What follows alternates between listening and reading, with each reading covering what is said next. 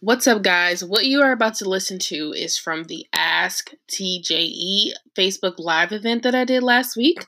People submitted questions through a Google form, and I simply answered them. So, if you have a question, I might have an answer, and you can submit your question for the next Ask TJE that will happen this Friday from 2 to probably like 2:30 Eastern Standard Time on Facebook Live at facebook.com/TJE COMM. Submit your questions and I might have an answer for you. Tune in and let me know what you guys think. See ya. Hey guys, it's Friday. It's not Tuesday, so don't freak out. But I just wanted to hop on here really quickly to go through some of the questions that came through for Ask TJE. So I pretty much summed up the questions because a lot of them were pretty similar. A lot of you guys have a lot of the same questions, which is perfect because I can just go through them. I'm sitting in the dark in my office, so hopefully you can see me okay. One of the frequent questions that I got was, how do I start doing social media for my business? If you have been following me for a while, then you know that planning content is how you start. So whether it be getting something like a Google Sheet or whatever, a piece of paper, printing it out, start actually thinking about the type of content you want to produce, how much time it will take you to produce it, if you need to outsource any of those things, how you're going to go about posting it, finding a scheduling system. But the first thing is to really, really plan. And you have to think down to, like I said, from the content all the way to how it's actually going to end up live on whatever social media network you're using. So planning for that, okay? The second question I got is, what is the best tool for email marketing? I use MailChimp. I've been using MailChimp now for probably 6 years.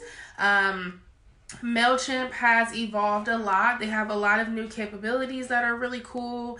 They have a lot of ways you can do different dynamic things, which is awesome. They were originally, they still have a free part of it, but a lot of the automations and some of the cool stuff now you have to pay for. So in regards to what the best tool is, I will say MailChimp is the most user-friendly. But when it comes to pricing, I think it just depends on what you're going to be using email marketing for, and also the size of your mailing list. So MailChimp, I believe it's free for the first 2,000 subscribers, but once you get to 2001, they charge you $25 per 500 people or something like that. So when picking the best tool, if you want something user-friendly, MailChimp is definitely the way to go.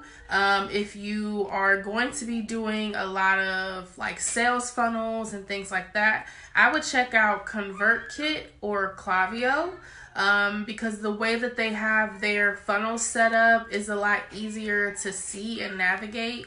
There's way more functionality for drip campaigns and automations in a ConvertKit or Klaviyo, and that's where MailChimp lacks. So MailChimp has that user-friendly side, but their capabilities for, sales funnels isn't quite there yet. So think about what you're going to be using email for, and then from there you can decide which tool works best. I know there are tons of articles out there comparing different types of platforms, so I would definitely go check those out. And also, if you have a big mailing list, a lot of these companies will probably give you a free trial or a discount so that you can test it out and see what you like. So use that to your advantage.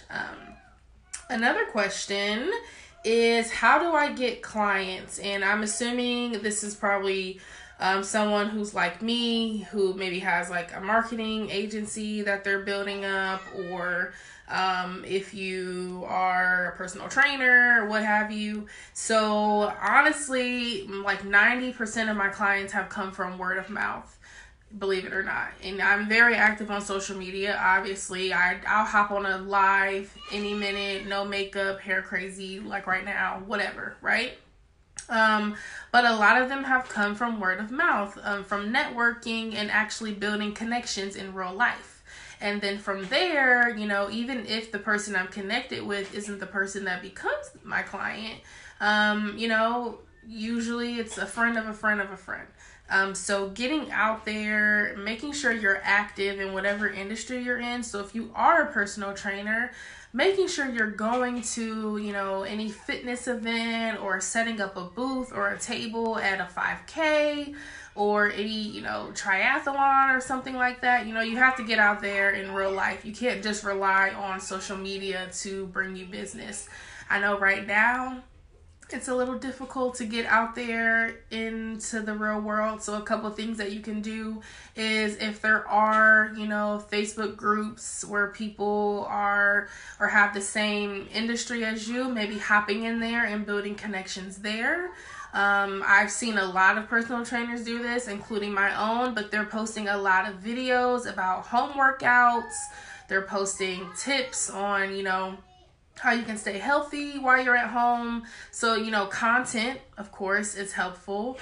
But when we're able to get out there in the real world, and until then, try to find your tribe to start building up those connections. Because sometimes in this community, even for me with marketing, there will be another person who does the same thing as me, but he or she may be at capacity where they can't take on another client, so they may pass them off to me. So don't look at people in your industry as competition all the time.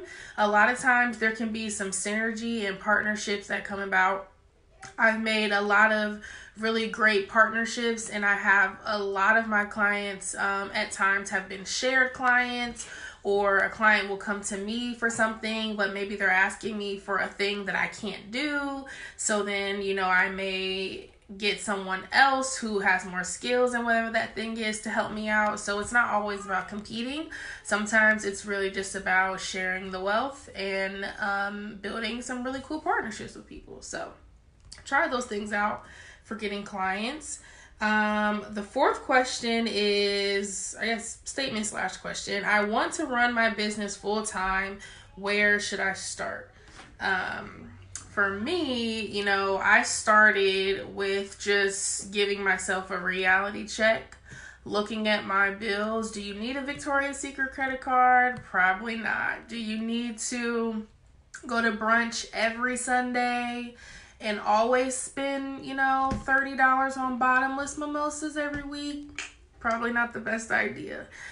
So just get real with yourself. Look at your finances, not just like your personal bills, but also think about the bills that you may get from running your business. So I work at a co-working space during the week. I have tools and systems that I use to manage social media and manage projects. I have to obviously pay for my website domain, and with that I have to pay for my domain to have like my @tjecommunications.com email address. So think about your business expenses, think about your personal expenses, and then also look at some of those guilty pleasures that you have. For a while I cut off all my streaming services. I didn't have Netflix, Hulu, or anything, and I was pretty much like what's it called? I can't think of the word, but I was using all my friends' logins. Like, hey girl, let me get that login for your Netflix. I got this person's login for Disney Plus, and making it work. And now, I got my own Netflix now, so we're getting there. But I had to cut myself off. Like, some stuff you don't really need. Like, you don't need a subscription to Netflix and Hulu and Sling and whatever else is out there. Maybe you and a couple friends can get a family plan where it's a little bit cheaper, even saving a couple dollars and splitting it. If there's 4 screens for $12 or whatever it is, you and a couple friends can split it. Or one person can pay for one streaming service and another friend pays for the other, and you guys can, use each other's things. So thinking about that, getting real with yourself and deciding what is important. If you quitting your job and running your business full time is what's important to you, then you're going to have to make some sacrifices, which definitely sucks at first. But as you grow and keep going, it becomes rewarding, and then you're able to indulge every now and then in some of that stuff. And then the 5th question that was also common, the last question here, is how do I increase my business revenue? Now, this really just depends on, what, like the questions were kind of interesting there. It depends on your industry. Right now it's tough for everybody. So if you're not seeing an increase in revenue and you're just able to maintain, that's perfectly fine, because there's a lot of people who are not able to do that. So if you are, don't beat yourself up over, maybe you had a great, first quarter, maybe your second quarter will suffer because right now people aren't necessarily trying to spend that extra income. They want to hold on to it in case they have an emergency or they lose their job or they get laid off or something. So right now, that is probably going to be a little bit tricky. In normal circumstances, this also requires you, again, to give yourself a reality check. Look at the numbers, look at the analytics. If 90% of your sales are coming in from Facebook, then if you want to increase revenue, then you need to increase your reach on other platforms. You can't just solely rely on Facebook. Obviously, Facebook is maxed out. If you're maintaining and all these sales are coming in, but you want to grow, then you have to find another platform to dive into. Maybe it's Instagram, maybe it's LinkedIn, maybe it's Twitter. You have to look at the numbers and try to figure that out. Also, if you don't have a system that's like successfully tracking your revenue, then you don't really know if you're increasing or not. So before I got into QuickBooks, like a couple years ago, like I would just know in my head how many clients I had, who owed me what, what was what. But until I was able to actually see it all, pull reports and see, set people up in invoices, it was really hard for me to really see that. And me doing that is actually what helped me learn what I needed to fix, where I needed to grow so that I could leave my job last year and be on my own right now. So, a lot of these questions really come from looking at yourself, seeing where you are, finding the tools and systems that you need to get in place to reach those goals. So that is Ask TJE. Thank you guys for submitting your questions. This was really cool. So, we'll be home for a while, so I'll try to do this maybe every Friday, something like that. So if you have questions, you can click the link here, which I will add when the video is over, and you could submit your questions and I'll compile them and go through them and do this again next Friday at 2. And if you're watching the replay of this on Instagram, if you click the link in bio, you will be able to get the link there to submit your questions as well. So I hope you guys are having an awesome Friday. I have a lot going on, so I'm going to jump off.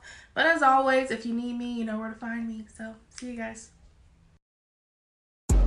The Respect the Hustle podcast is brought to you by TJE Communications, a digital marketing and public relations agency with the mission to empower and educate small women-owned businesses by equipping them with the digital solutions to level the playing field between themselves and large corporations.